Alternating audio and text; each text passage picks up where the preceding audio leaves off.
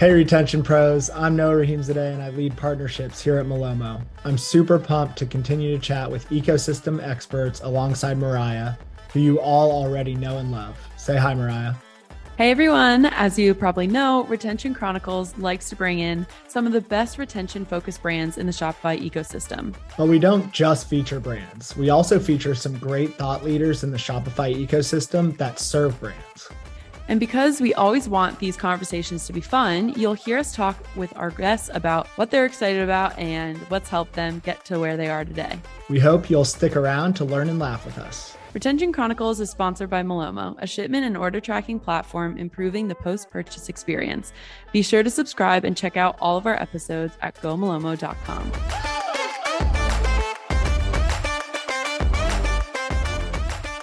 Sweet. Welcome back, everybody, to the next episode of Retention Chronicles. Really excited for today's episode. We're joined by Jim Breese, who's head of growth at AppHub.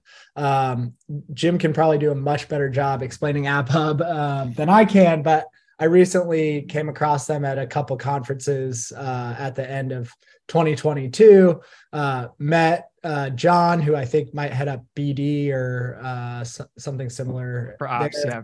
Ops, yep. We talked and just seemed like a natural fit to have these guys on the podcast. So really happy to have you, Jim, and appreciate you joining us. Hey, thank you for having us, Noah and Mariah. I really appreciate it. Awesome. So Jim, you know this, but we like to start every episode before we get to the shop talk on a couple personal notes. So would love to hear one or two things that you're really excited about in your personal life right now. Yeah. I mean, there's two main things. I have like a few focus points this year. A lot is to be around. I want to get a dog this year. I had a dog for a long time, and our last dog passed away in February last year. So I've been kind of waiting and say, all right, it's now time to get a new one. So I want to get a dog this year, and I want to get a West Highland Terrier. I think what we're looking for. I've had one when I was growing up, and now you see them all over Instagram. I'm like, I got to get it again. So that's one thing. And then I think taking taking a lot of trips this year. I want to go to Hawaii. My wife is from there. So we'll go out to Hawaii and kind of do an outer island trip and see some paradise. I'm in Detroit, Michigan. It's gray. It's 35 degrees. It's no Hawaii. Yeah, it's no Hawaii. So there's that. And, maybe do some exploring of the upper peninsula of Michigan, kind of get to see some more nature and more, things like that. Awesome. Yeah. So I had to look up West Highland Terrier. I did the same thing. Okay, I had to confirm. I was like, it's a dog on the Caesar food, Yes. Okay. Yeah. Nice. That's awesome. Mariah, do you have a dog? I haven't had a dog since I was like a kid. So Yeah. Growing up, we had one, a French bulldog, the cutest thing in the world. Her name was Brie. So definitely after the French cheese. But yeah, that's the only dog I've ever had. But I mean, if it was up to me and I didn't have to have the responsibility, I feel like I'd have many pets, but yeah. Totally. They just make your life so much more vibrant, having a dog in the house. I'm here working at my house all day by myself. It would be nice to have something to kind of hang out with and just like tool around with during lunch or whatever. So We'll see. Yeah. it forces you to get outside too, which is not always easy for us in the Midwest, especially during these months. So that's awesome. And then Jim, Hawaii is like literally top of my list of anywhere in the world that I want to go. I've visited a lot of places, but I'm even outside of the country, but Hawaii, I haven't been to. And of all the places in the world, I think it's like literally at the top. Have you been before? Yeah, I've been I think 6 or 7 times. My wife is from there. So we go there, we used to go there every year. And then the pandemic hit. She's been back subsequently since the pandemic started, but I'm going to be going back with her this year. So yeah, it's a beautiful place, and you're like, wow, this is part of our country here, these are, it's such an amazing place, so the plants there, the water, it's just an amazing, the food, the people. I love it there. So I'm excited to go see the other islands. I've been to Oahu for every one of our trips. So I want to go see kind of, the Big Island and some other places that are a little more remote and kind of, get that vibe in there, the island vibe. Awesome. Are there any things are there any places or like excursions that you would say people don't think about, but when I go for the first time, for example, I should absolutely do, but I won't like necessarily find if I just search best things to do in Hawaii? That's a great question. I think that one of the things that I didn't know was big out there was shrimp trucks. So there's this thing like where you drive down the kind of the highway, there's these trucks. There's one called, oh man, I don't remember the names, but you'll see them when you're going up on the east coast of Oahu. You can start to see on the highway these trucks, and they're so good, but the line is so very long too. So I think that's one of the things is to get the shrimp trucks and try to find some smaller beaches that are kind of off the beaten path. I think that there's a lot of beaches like in Waikiki where it's like, hey, this is where all the tourists go. But if you can kind of get like where the locals go, it's really, really cool. We got to see in Sharks, I think it's called Sharks Cove, just kind of snorkeling and seeing animals and just seeing different little tide pools and stuff. It's very, very interesting. Something you don't get out here. And I mean, Michigan has tons of beautiful water to explore, but what's out there is just something else. So yeah, food, lots of food. Go and get all the kind of local food. They got local kind food. It's awesome. Yeah. Like one of my favorite foods, even here in Indianapolis, is like acai bowls and what's the one with like tuna and salmon? Poke bowls. Yeah. So I would be in hog heaven there in Hawaii. Yeah, and Wailua, I think is what it is. There's a couple, like every, how would you call it? The grocery stores have like some awesome poke. So you go out to like, I think it's Wailua, and they have some awesome grocery stores out there that kind of have all different kinds. So yeah, if you like fresh fish, go out there and get all the kinds of fresh fish from the smallest places you can think of. That sounds incredible. Yeah. This is making me want to just plan a trip and immediately after this call. And Foodland is the greatest like grocery store out there. They have all this kind of food you can take with you out there. But yeah, it's a cool place. I love it. That's awesome. Yeah. Mariah, maybe the next Malemo Summerfest. I was going to say, do you think we can convince the team? That'd be so awesome. Before we get into it, Jim, I'm also curious, you're in Detroit now. Have you always been there? Yeah, so I grew up in Detroit. After college, I moved out to Los Angeles, actually. I spent 11 years out there. Then in the middle of the pandemic, I moved back to Michigan. And I've been here for about 2.5 years now. So yeah, I've been kind of just in Detroit, East Lansing. I went to Michigan State University. Nice. And then, I went to LA. I lived in downtown LA, lived in Pasadena by the mountains. It's just like, it's a beautiful place. California is an amazing place to go spend. And I cut my teeth out there for, all my business stuff. And it was like being a very hyper competitive environment. This is when startups were kind of being like the cool, hot thing. Everybody had to have a tech startup or they were working in tech. And it was just like the place to be at. So I'm very grateful for my experience out there in California. Well, I'm sure it taught you a lot. Yeah. Oh yeah. You're playing with like all the top players in that space. I know great, San Francisco's got a lot, but there is a lot of people still there is a tech scene in LA. They may not seem like that, but maybe more entertainment tech, but there are a lot of things going on out in LA, and you're very connected to San Francisco. It's just like a 1-hour flight up there, so it's not too far. Right. Yeah. That's a great transition, because my next question was like background. What did you go to school for, entrepreneurship or general business? And I went to that was sort of the route. Like what was how did that all play out? I didn't really think a lot about when I went into college, what I was going to do. Like a lot of my friends were like, we're going into the business school and doing finance. And I was like, okay, this seems like fun. I'll go do that. And I'm really good with math. I was doing like AP Calc and things. I was like, all right, let's do finance. And so I got a degree in finance, and then that was pretty much it. I learned entrepreneurship. It's like as a kid, like I was the one selling pixie sticks and like going to Costco and getting stuff and like selling stuff out of my locker. I did the same thing. Costco had the parents pick up like the 50 pack of M&Ms. Yeah. I think I actually got in trouble for that. Like maybe they're like, you can't run a business out of your middle school. I was competing with the school store, and I was like, I'll undercut. I don't care. Out of the locker. Yeah, I'll do it for 88. Don't worry about it. So that was kind of the thing. It's, I like to find value. I like to help people. I think entrepreneurship is a great vehicle for helping people solve problems. And that's something I like to do. I like to think about a lot of things and then go execute on them. So entrepreneurship was just a natural progression of my finance background and just other things I've been involved with. Awesome. And so when you moved out to LA, did you actually like start something yourself, or did you just join a startup? Like what was that path? Yeah, I had a very like long, we'll say lots of turns in my career. I went out there. I had no job planned. And I went on Craigslist and I started selling insurance, like kind of a scammy insurance job. And it's just like something to keep me going, and then I worked at Panda Restaurant Group. So they own all the Panda Expresses around the world. And I got a lot of great experience there. It's probably one of the best corporate jobs you could ever get. They take very good care of their people, but they also like drill into you great operations and execution excellence and things of that nature. And they allowed me to work in different departments. I started in the mailroom, then I went to finance, and then I went to brand marketing. And when I was in brand marketing, I was like, oh man, there's a lot of good opportunities in food. So I started a tea company, and I moved into that and started a loose leaf tea company. This is when like Teavana was really popping, and Starbucks was their golden years of Starbucks. And then from there, I got more into like content marketing and blogs and things of that nature. So I didn't really work too much in tech myself, but I did a lot of consulting in tech for marketing. So my background got more into marketing as I progressed my career. I just thought there was just so much cool stuff with marketing. I thought marketing was scammy when I was growing up. It's just TV ads and, the phone book, right?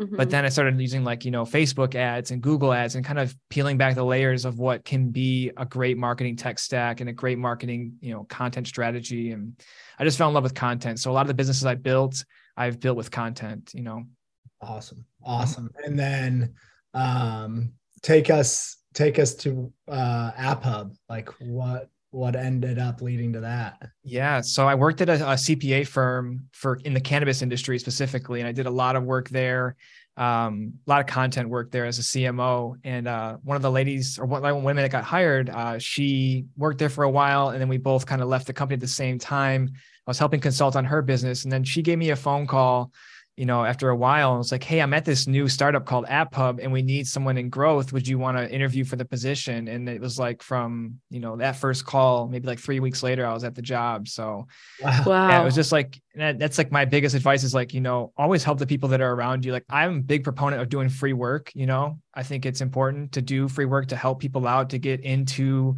other people's businesses and see how they're running, what they're thinking about. And that's kind of how I got this job, and I've gotten most of my jobs, not the corporate job, but a lot of my jobs came through doing free work. Demonstrate your ability, and people will pay for it, and they see that value. Yeah, that's a really interesting take. I have a similar, I guess, mindset, but it's more derived from like so many people helped me when I was younger in my career. I co-founded a company out of school, and then worked for a bunch of like litany of enterprise MarTech companies, I think for probably a lot of the same reasons that you ended up going the marketing route, Jim. But now I just find so much value in like paying that forward. Yeah, totally. Even if like nothing directly comes back, like the feeling of knowing that you just helped somebody that like was once, or like you were once in their shoes, is just so awesome. Yeah. And you get smarter, the more things that you touch, the more businesses you get into. Like I was in Vistage for a while, and had a startup founders group, and I got to work with like 12 different founders every month, on their businesses, and they were all at different stages. So it was like my MBA, Vistage was a great experience too. So I think it's excellent to do good work for people and free work if you can afford it. I know people it's a polarizing topic. I can understand that, but like you said, you got to pay it forward, yeah. Whatever you can do, right? Yeah. Create your own luck. No one's going to give you your opportunity. You got to create that for yourself. Absolutely. Okay. So getting into AppHub a little bit, I would argue it might be like the most unique partner that we've sort of had on the podcast, in the sense that my take on it, and like, correct me if I'm wrong, but you're almost like an app aggregator. Like you bring apps in and kind of stitch them together to create, maybe it's not a one size fits all, but it's like a la carte options that all talk to one another and sort of hit the most prominent categories across the Shopify app stack. And that is probably ignorant of me to say Shopify, because I don't know if it's all exclusive to Shopify, but that's my understanding. Tell me like where I'm right, where I'm wrong. Yeah. I mean, so at its very, very core, we are an app aggregator, but that is a very unsexy term. And it really pulls away all the kind of, no. And this is the category we're in, right? Like, but I think, there's a thesis out there that there's a lot of great technology out there, and there's a lot of great builders out there, and they like to build amazing products, but they need help with a lot of different other aspects of their business, finance, marketing, taxes, customer support, HR. Like no one likes doing any of that stuff. Developers like to sit in front of their computer and develop. So we wanted to give these like founders a little bit of liquidity and put them into a container to focus on building valuable products while a team of professionals can come in and do each discipline and help with everything else. So, we've acquired a fair amount of companies, I think 7 or 8 companies at this point in different sectors, mostly Shopify, primarily on platform at Shopify. And then there's some that are off Shopify, like reviews.io and Viral Sweep. And then, some of the other ones that are on Shopify have connected with BigCommerce, WooCommerce. But yeah, Shopify plays a big part into our business. We're kind of tied at the hip for the moment. Okay, that was so much better said than so real quick, just to be clear, are all of the apps under the portfolio Shopify compatible, or are some not today? Everybody is Shopify compatible. So everybody is on Shopify. So everybody is on Shopify, and some do off platform as well. And then I think I heard this correctly, but and it was actually a question I had. When you acquire a new app, new company, you typically, it sounds like, leave the founders in place to continue to develop their product and just figure out how it fits all together, which I'm sure you do way before the actual acquisition. But I mean, there's 2 types of deals. You can either bring the founders, you give them the option, like some people have been working for a decade on these products. And, what you've come to find out is that they want to continue to build. I feel like they were looking for an event like this to like say, all right, to validate we did the right thing. Now we have the juice to go and squeeze for a lot longer. So I think all of our apps, the founders are still there. There's actually 2 of them that they're not there, but that's okay. We have developers, like in-house developers, that take those over, and we let those brands persist as well. Like we haven't rolled up everything into like one brand name, and we can get into that a little bit later about the different kind of strategies for aggregators. But try to bring the founders in because they have that core vision. At least bring them on for a certain amount of time so they can do the transition phase and kind of give us the peek behind the curtain so we know how to actually build and work this app. Taking over a code base is now no easy feat. So, Absolutely. And I'm happy you brought up the idea of like interoperability across the stack. Do all of the apps today, and I know reviews.io is very recent, right? Yeah. At least the public announcement of that. Do all of them, when you acquire them, like, is there an immediate plan to integrate them across one another so that if somebody wants to buy all of them and plug them all in and seamlessly, like that's an option? Or is that like super nearsighted for me to even think that or ignorant for me to think that that's no, possible? It's not ignorant at all. I think, that is like the crystal vision we would love to have, to be able to have a lot of that interoperability between the apps. But look, there's 2 ways to create a platform. You either rebrand everything as the parent company and bring everybody kind of interoperable, or you allow these brands to kind of grow on their own and create their own name brand. We have kind of gone with the latter there, and people are still kind of like in control of their destiny. There is some interoperability. There's, tech integrations, things of that nature. But I think in this, like the 2nd, 3rd, and 4th year of our business, we'll do a lot more of deeper integrations, deeper ability for customers to get a bulk discount. But, we are kind of working on it takes a long time to build these types of things up. M&A is, you think, hey, you just give them some money and you bring the business in. It's a lot more. There's a lot of, gelling that needs to happen and things that need to come together to combine businesses, combine cultures, to combine customer bases even. So it's a long process. Yeah, that makes sense. So you said 7 or 8 apps under the portfolio right now. I'm curious what went into, what goes into the evaluation process. And then I'd love to start with like the current portfolio and then get into what categories you're really interested in taking a deeper dive in. What do you think will flourish in 2023, given, the macroeconomic conditions and what we're seeing across the e-commerce space more specifically? Yeah. So the question, what we have now, we have reviews.io, Viral Sweep, Conversion Bear, which is a suite of 20 different apps. And then we have RoboTurk, which is a dress validator, Appicon, which has a couple apps, Rich Returns, Order Bump, and then Next Sale. So that's our current portfolio. And that's been built over since October 2021. So the past, 14, 15 months, 16 months, we've been putting that together, reviews.io being the latest one for us. And then, assessing app. And so your other question was assessing apps to acquire, right? So I mean, the market is full of great apps and lots of opportunities, I think. And, we looked at all the Shopify apps, all 7,000 of them. We continue to look at them, and they're all at different stages. We have like Matt Tenenhouse and Arjun Batra from our CEO team. And then Matt is on our M&A team. And then our, investors, everyone is looking at sending us leads. So you go through a lot of leads, you go through a lot of off-platform stuff as well. And it's a long due diligence process. You got to talk to these founders. They're all at different stages of their business. And if you find a founder that's way too early for us, you still stay in contact with them, because our business will be around in 4, 5, 6, 7, 8 years. So when you're ready and you're at XYZ, spot, then let us know. And we kind of try to stay in contact with them. But I think a few main things to look at when you're doing M&A in this space is like, this app has to solve a real problem.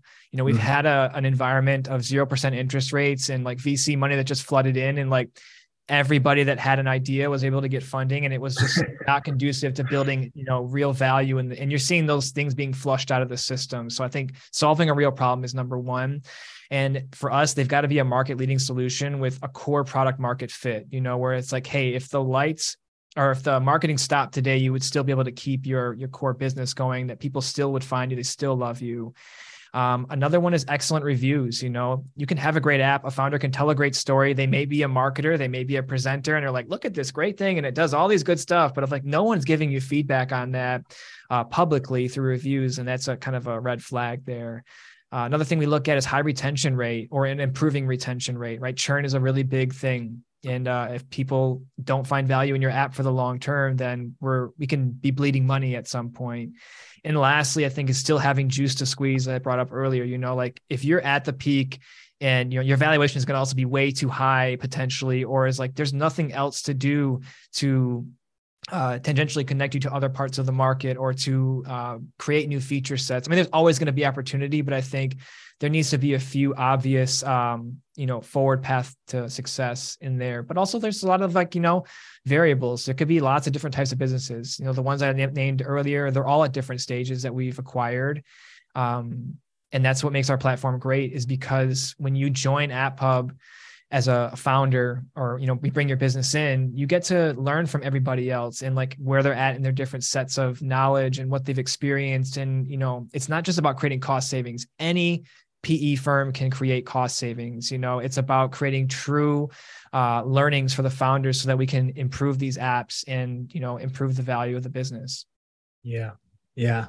That's some great criteria, I think, and really helpful to get like a view into how you assess. You said the crazy stat of 7,000 apps in the Shopify ecosystem alone. And it's probably, there's probably been 10 more launched today, at least. Yeah. We obviously fit in that space. First question is, there's inherent overlap a lot of times, like across apps, even if they're not solving for the same core problem, right? A lot of them will have some functionality that overlaps with, like for us, we have some partners that offer lighter weight versions of what we have, but we still partner with them because they're really good at what they do well, and we're really good at what we do well. How does that sort of play a factor in your evaluations? Like would you acquire a company that has some overlap with an existing portfolio company? Yeah. So we've done that. Exactly. We've done that. So we have Conversion Bear, which is a set of apps. And they have an upsell app called Honeycomb. It's a very good upsell app.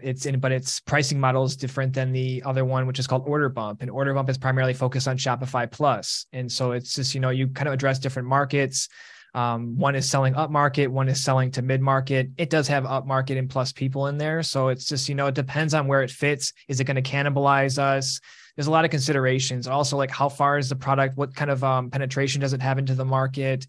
Things of that nature. So yeah, nothing's off the table. You just kind of have to look at each deal on an individual basis and say, what are we looking to get out of this? You can buy a company, you can buy accretive revenue, but what are you actually looking to acquire from them that help your portfolio go to that next step? And it's a very nuanced analysis you need to make every time you go to make an offer on a company. Sure. And then in the case of reviews for reviews.io, for example. I'm curious if anything specific about like reviews themselves, like you even said it in, your criteria when you're evaluating apps, that reviews are super important. Mariah and I, I think have the same belief, especially as it relates to like our merchants, and including reviews on product recommendations on our tracking pages was like a really nice use case that we launched last year. But I'm curious, just generally speaking, is part of it also like being like really bullish on a certain category of app or like a certain problem that needs a better solution? Or is it really just looking at like the fundamentals from a business perspective? No, that makes a good question. And, there are some categories where we really need to go and get something, and reviews was one of them. It's a critical process. I think it's like 93% of people in e-com, like that are consumers, use reviews to make a purchase decision, and so going to find the market leader, reviews.io was a very important thing to go and get. But I think it's also focusing on core fundamentals. I brought up earlier, a lot of bad behavior was fostered during this kind of like 0% interest rates where everyone could kind of build something. But when you get to like, what is e-commerce, what is happening in commerce? And it's like word of mouth marketing is very important. That's how things spread. And this is a new way. Reviews.io is a new way to spread that word of mouth marketing. And it's just it's a beautiful app. It does so many amazing things. Callum and Tom and their team have done an amazing job building this over the past decade, I think 11, 12 years, and this whole team, I don't know everybody at the team, but they've done an excellent job. So it's focusing on, certain categories that are not going to go anywhere. Like you might see some fancy, like, oh, these tag managers and this thing, and like something is very technically like it's bleeding edge, but there's certain things that are just like core to the essence of sales and transactions, and reviews.io is one of those. Yeah. We are super bullish on reviews. Heavy on reviews. Yeah. Also, like even for Malomo, right, Mariah, like we're always looking for that social proof and validation, however we can get it. Yeah. I mean, it's like one of those things that I feel like now I forget who we were talking to know about this in another podcast episode, but like Amazon, I feel like set the precedent because they like are so heavy with those reviews. Yes. And now it's like shopping online. You see something without a lot of reviews or something that doesn't have any reviews, and you're like, is this a new product? Like, what's like, has no one tried this? You feel like you're gambling, you're rolling dice. Exactly. And especially with like, I've just noticed my own habits, and if I find something from say like an Instagram ad or a Facebook ad, and then I'm still like a little bit skeptical sometimes, just depending on if I don't know the brand or if like they're not verified, whatever. And so if you go into like their website and there's no reviews, then you're like, okay, this is just not, like, I'm not ordering from here. It's not worth the risk. If like, there's going to be like, is my product going to be shipped to me? If people tried this, it lends into a lot for like the consumer, and then also just like merchants and buying habits, and like, so both the tech and the consumer side of it. Super. Our lives are busy. We have so much data coming into our life, like we do lean on people, like, all right, it's got, one's got 50 reviews and one's got 200,000. You're going to go with the 200,000, granted, now we're going to get to the point where minimum 10,000 reviews on a product on Amazon, or you're like, not going to look at it. But also that creates some bad behavior too, with merchants paying for reviews and things of that nature, which I think Amazon's doing a good job flushing that out of the system as well. But yeah, I mean, reviews and social proof and testimonials are very, very important into convincing your customers that they're making the right choice. Even if it's a $5 item or a $500 item, you're still reading reviews on it. Right. Because it's that moment once you open the package and it doesn't work and you're like, what the hell, dude? Why did I even buy this? Even if it's like 30 cents, like, for example, like we bought, I had some fondue last night for the first time. We bought fondue sticks.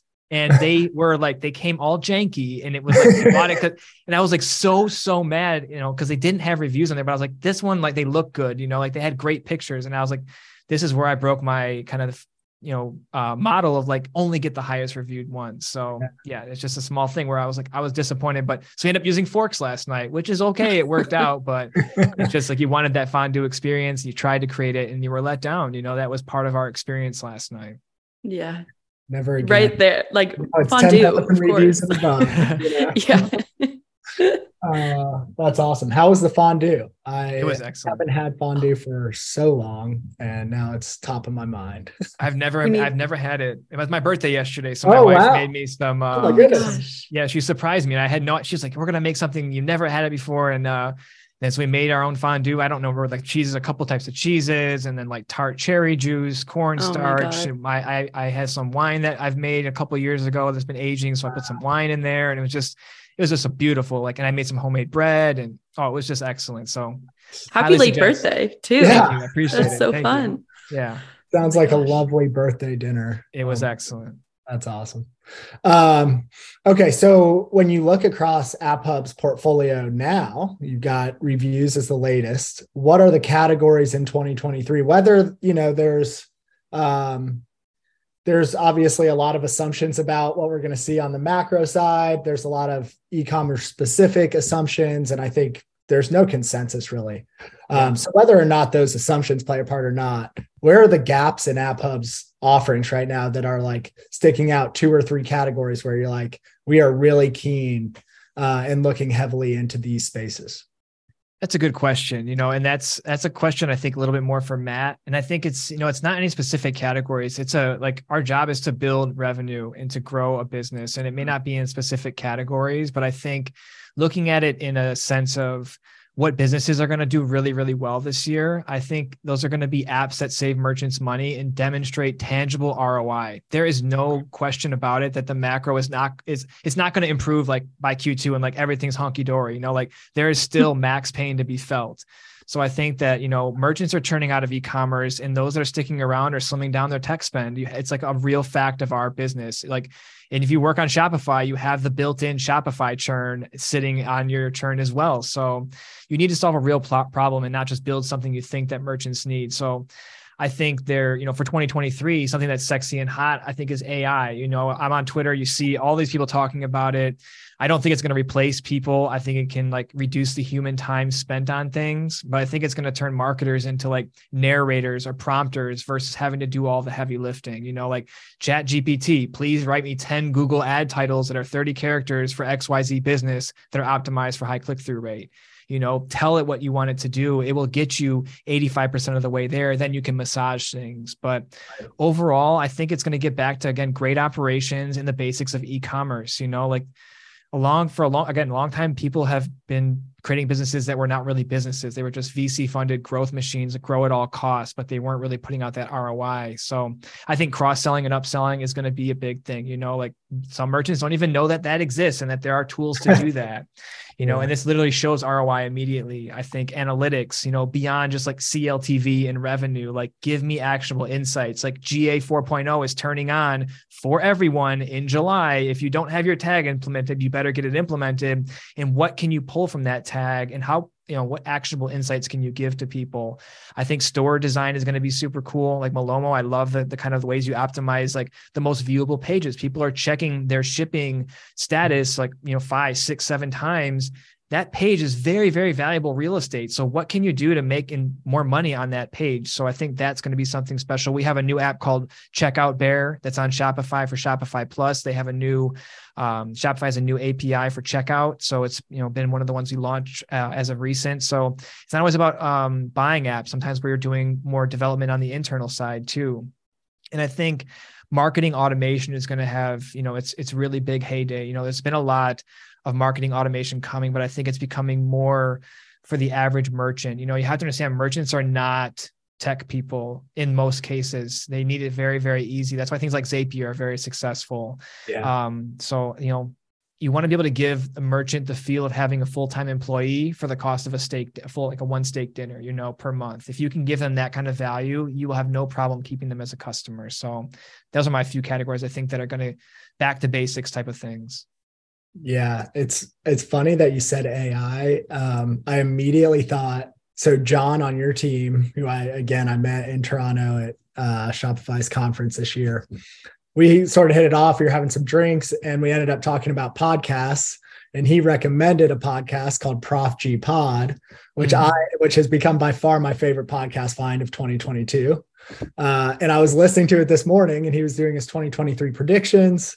And he said AI is going to be like the biggest thing in 2023. So sounds like between you and Prof G. Yeah, I mean, there's going to be confirmed. Yeah, and you look at like I think yesterday Microsoft said, hey, we're going to roll ChatGPT into Bing and make it like an actual search engine and not just some like nebulous tool that nobody but their grandma and like people that work in corporate because they can't install a Google Chrome browser use. So I think you're going to see like a big cannibalization like of Google, of their ad platform, because I can go there. I don't have to worry about the top ranking article. I just ask ChatGPT, what's the answer to this? And it gives me enough to like be directionally correct. And then I can maybe have a more pointed search, but a lot of stuff is going to go away. I think for you might see search volume decline on a per capita basis. We'll see, but I think it's a very exciting time. I don't think it's going to replace us as marketers. I don't think it's going to replace tons of jobs, but I think it's going to make us much more efficient, help us be more creative, get past creative blocks. Like, again, give me 10 ad titles. Like some days I just have a headache and I like a block. I don't want to do it, but I have to redo ads. So give me something to work with. And then I can, you can't edit anything if you don't have a first draft. And if ChatGPT can get you to first draft very quickly, you're going to be in a much better position to be an effective marketer. Totally. Yeah. The ChatGPT thing is just incredible. It sounds too like, a lot of the predictions are, you said sort of get back to basics. And a lot of the more tactical, I think, advice that you had was sort of around like understand how to grow through your base and don't just focus 100% on acquisition. So would you agree with that? And if so, like what role do you think retention now plays in like this new age of cost savings and needing to be really efficient with your growth? Yeah, I think like, hey, look, user acquisition is great, but a lot of user acquisition over the past few years has been, through paid channels, grow at all costs, whatever it costs, get them in there. We'll make it back over time. But that kind of is gone now. I think retention is probably the most important thing for any business to stay alive, right? It predicts current revenue, future revenue. It's almost like a net promoter score as well, to a certain extent. It's like, hey, do people actually care what we're doing here? Because if you have a very low retention rate, it's very like demeaning on your mental state when people are like, we worked our asses off to get people through the door. And then like they're leaving in 2 months. Like we haven't gotten even maybe, 70% of our money back, depending on the way you acquire them. But I think retention is going to be the most important metric for SaaS companies going forward. Like you just cannot ignore the fact that money is falling out. Like fix the holes in your bucket before you go add new features or go acquire new customers, because optimizing a few percentage points on your registration page, having interactive exit funnels for cancellation, all those things are going to play a much bigger role when you go and have the ability to go acquire more customers, because now that bucket has a lot less holes in it. So I think it's very, very important to not ignore the fact that if you have high retention, you have an issue, or if you have low retention, you have an issue. You need to take care of that, because it's not just going to magically fix itself. Because you see founders who are like, they just don't get it. Well, then explain it to them, demonstrate it to them, educate them, show them, So retention is going to be big. Yeah. I've said this stat on the podcast before, but it's like, it's just always top of mind for me ever since I saw it a couple months ago. And it was a Shopify number that said in 2013, the average e-commerce merchant lost $9 for every new customer on that first purchase. Today it's $29. Maybe. It's more than 3x in 10 years. And that's continuing to rise, while at the same time, retained customers coming back for repeat purchases has grown from a revenue standpoint. So like you're losing money on acquisition. You have to keep them to just get to break even, while at the same time, your customers who are coming back are actually making you money on every single purchase. So to your point, Jim, I think that I totally agree with you. Obviously, a little bit biased, but I also believe that there's data there to back it up. Yeah. And I think that brands do 100% need to start optimizing, not just like their mindset and their approach, but like their stack to retention, and maybe even think about investing more there than on the traditional acquisition channels this year. Yeah. I mean, spend Q1 figuring out how you can pull a few knobs, run a few tests to see if you can improve these metrics. It's about the integral of over small things over a long period of time. And if you're, going to be around for a while, then do those small things. They may seem very unsexy and unfun, but like you're going to need to test your checkout page. If you're a merchant, you need to do that. There will always be a winner in the A/B test. So run the test. And if you have the winner now, great. You at least can feel good when you go to bed that we have the best page that we could possibly have. But yeah, you need to work on retention and spend Q1 doing that while things are shaking out with the macro. We have no clue what's going to happen. Right. Yeah.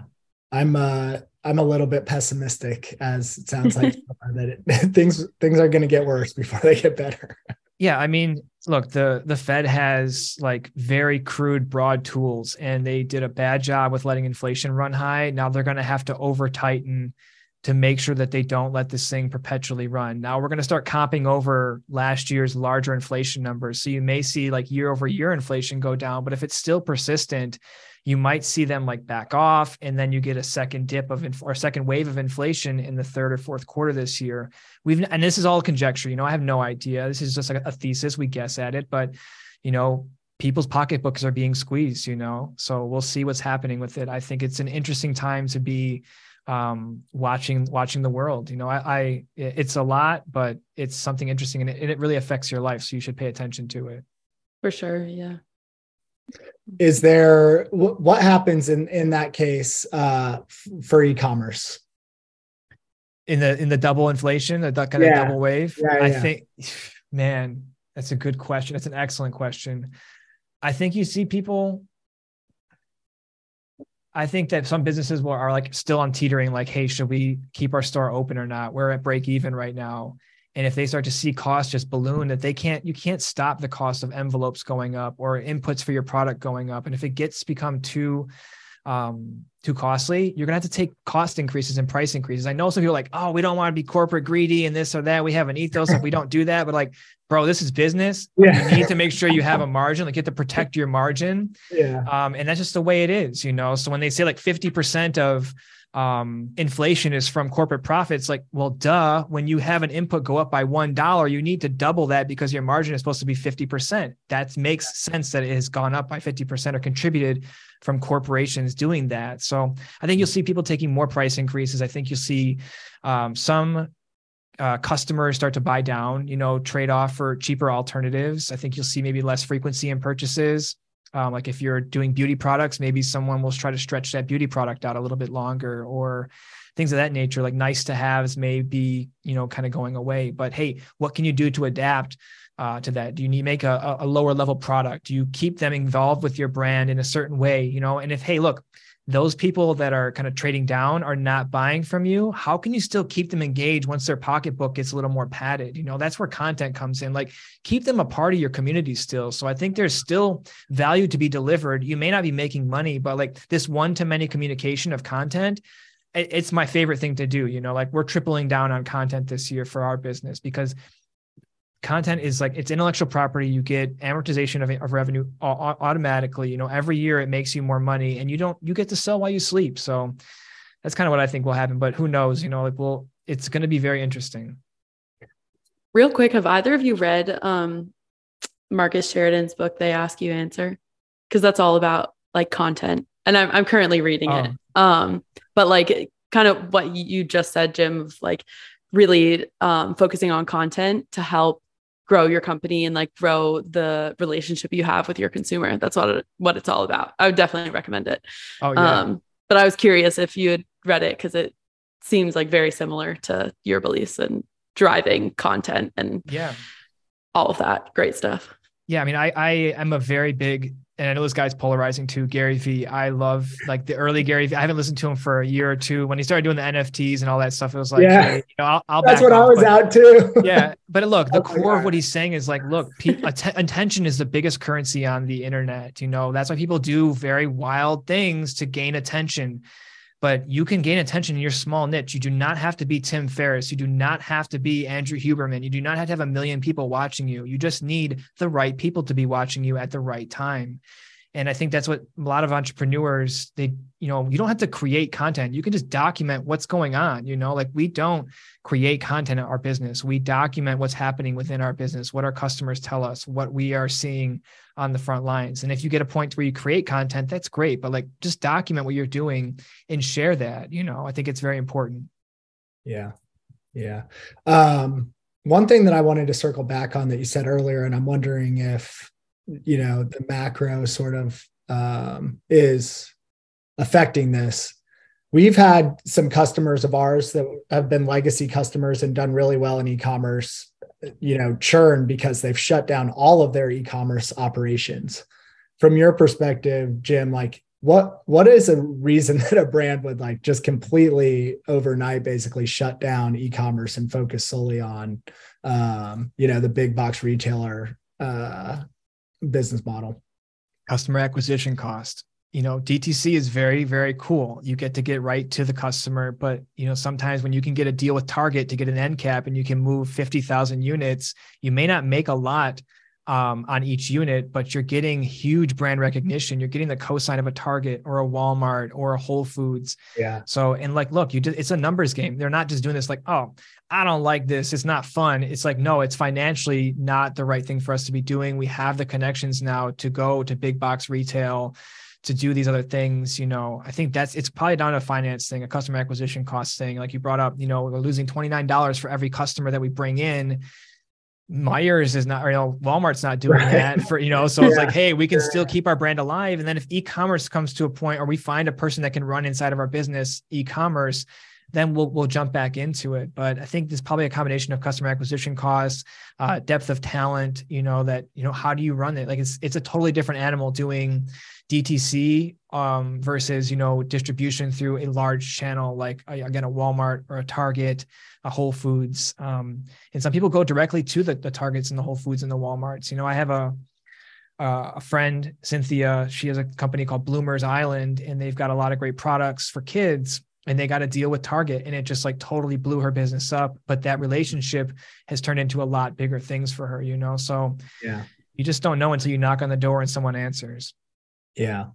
Yeah. That's a great perspective. I've been really perplexed by it, but I think your answer and some thoughts I had along the way make it sound a lot more like nice in a lot of ways. Like, I've kind of thought about it as like a dismal, outcome, but now that I think about it, it's like, what's so bad? You have, to your point, this steady stream of customer who's not millions of individual customers, but one or two big box retailers, and a lot more consistency, a lot better ability to forecast and figure out, the next one that you can go after. And if, the direct to consumer route was burning cash, but this route is not, it's earning cash, then I can see how that would make sense for a lot of businesses. Survive at all costs. I'm sure that they're, very grateful for the fact that their DTC business probably allowed them to get to, the point where they were able to approach a Walmart or a Target and have a seat at that table. Yeah. I mean, the buyers for those brands are on Instagram, they're looking at these things. So you needed to do that. It's not like all for naught, but yeah. Right now, it doesn't make sense for some people. It's like, let's continue to work with these big retailers. When it becomes financially viable, we'll go back to offering maybe a certain subset of our products, or like only the most expensive ones that we think we can move extra units for. I think it's probably a financial choice. I don't think that people are so short-sighted. They're like, this is too hard. We're done with this. Or like, there's too many internet companies. We don't want to do this newfangled internet thing. There's too many, distribution channels. There's too many marketing channels. I think it's probably a financial thing. And the board at all those companies is probably like, hey, look, dude, we need to make sure we don't lose money. Like it's, again, 2023 is about survive at all costs. Capital is super expensive. So if you're not profitable right now, find a way to become profitable.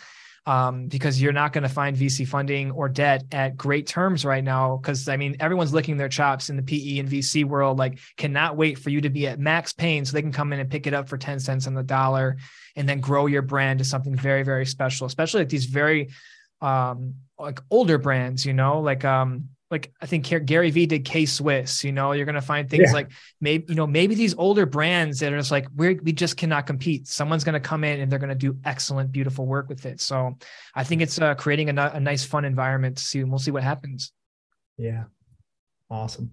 All right. So just to wrap up on like a bit of a more positive note, I think, the big takeaway for me, and Jim would love to get your either approval or denial or any additional thoughts, is like, you need to maximize your existing customer base and grow efficiently through that, given the higher acquisition costs. But the good news is, like, there are so many tactics and tools out there that can help brands do that. And I think that we're, as an industry, sort of focusing a lot more on retention. So those resources are more prevalent now than probably they've ever been before. Yeah, I could totally concur. Focus on your core audience. When I worked at Panda, there was a stat, and I think it's like from Frito-Lay, 10% of their customers bring 90% of their revenue. Yeah. It's a very I think they call it the 80-20 rule, right? But I think for some businesses, it's very, very lopsided. And like, don't forget that it's not about how many customers. It's like CLTV and making sure people come back more, make sure they feel appreciated. Like, these are going to be the years where you may have to do a little bit more to make customers feel like it's worth for me to like forego this expense to come back and buy from you again. Like, I may not buy this beauty product because I want to buy this athletic product. So you have to make them very well aware that it's worth the money because it transforms their life. There's like a lot of things that are great to have that are just not going to be there anymore. So be thoughtful of that, and, again, survive at all costs and become profitable. Awesome. All right. Last question. We bring it back to the personal side. You've obviously had a very interesting and awesome career path to date. Dabbled in the entrepreneurship side and cool, travel journeys as well. What sort of like advice would you give to anybody, who has like an entrepreneurial minded career journey in front of them that they're desiring, and whether it's a tool or a book or some sort of advice you received along the way that's helped you? That's a good question. I would say, if you're an entrepreneur, be in action. You can't become an entrepreneur by like watching YouTube videos and stuff. You have to like do stuff. So I would say, like, don't be afraid to look stupid. Build in public if you can. If you have the confidence to build in public, because you're going to start getting people rallying around you. But again, ask questions because like those answers may not be obvious, and try things that seem basic. Again, if you don't have the guts to go out on your own, go work for somebody and get that experience. Working a year in a startup that's moving at 100 miles an hour is like an MBA. I'm not like an anti-MBA guy, but I'm also not like, hey, go to school again. Like that cost, it's very hard to recoup that if you're not going into, iBanking or something else that's very, very fruitful. Yeah. And I would say have humility. The universe will humble you if you're not, humble, and it'll bring you to your knees and it'll bring you down to your belly and you're going to hurt, So I would say test, be sure you're testing things, that's kind of another thing too, is like, what is your ideal outcome and what are you trying to optimize for? Like, have a plan, don't just wake up and do stuff. Like, it has to be something you're testing, and, test fast, iterate, and, just keep it moving. Don't, you're your own worst enemy. I think one of the things that, a personal thing is calm your mind. I do a lot of meditating. It's a big, important thing in my life and my family's life. Take time to be calm and to kind of, we get on our phones and there's 500 objects we see that create all these emotions in your body. I think taking time to calm yourself down, give yourself that space and that grace to say, what am I really doing here? What am I trying to do for the day? What am I trying to do for the next year or 5 years? Because it's very easy to get swept up in something. You're like, oh my gosh, it is the end of 2022. I didn't get shit done. So like, dude, just be thoughtful and journal if you can, document your life. I think it's important to do that.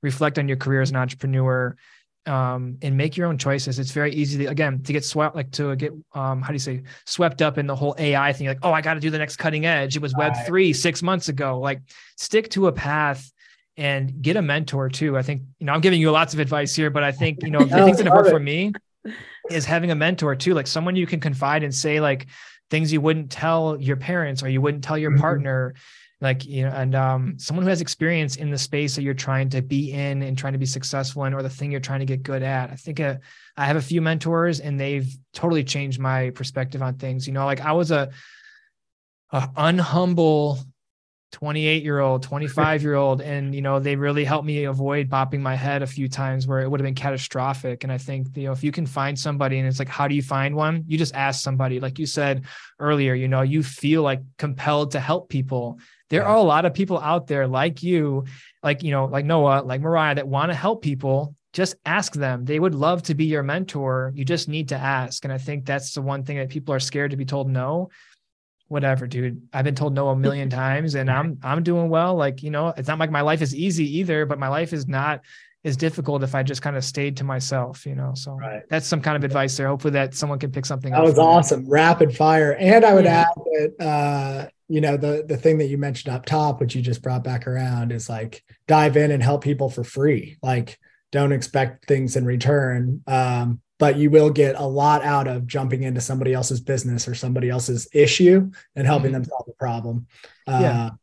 You'll always learn something, but you also always feel really good about it as well. Yeah, I'll put a pin in this as well. Of that, like, look, I know that in a creative space, it's like, oh, people want me to do their logo for free and this, have some discernment on what to work on for free. Sure. This is not like everybody that comes and asks you to work for free, but like, you're going to get a lot of opportunities. So use some discernment and like, hey, what am I looking to get out of this? If I'm not going to get some revenue out of it, I'm looking to maybe get access to these meetings and be a fly on the wall and learn new things. I want to have access to, different tools. Like someone is willing to let you come in and create an analytics setup for them. Great. You have nothing to lose. You're going to learn a lot, minimally, you're going to get to see their dashboards and like, hey, this is what this brand is doing. And I think that's important to have some discernment, but as much as you can, try to make yourself available for other people. Be a creator, not a consumer, as much as you can. There's so much, energy that can come out of your body to create. Don't just sit on Instagram or TikTok and scroll. Like, there's a lot of cool shit out there to do. I love that last piece, especially. All right, Jim, thanks so much, man. It was great having you. Really excited to explore other future partnership opportunities with AppHub, but likewise, for now, really excited to get this out to our audience. It's an awesome episode. So really appreciate you joining us. Yes. Thank you, Noah, Mariah. I really appreciate it. And I wish you guys much success in 2023, and everybody listening to this, I wish you guys much success. It's going to be a big year. Thanks, Jim. You as well. Thanks.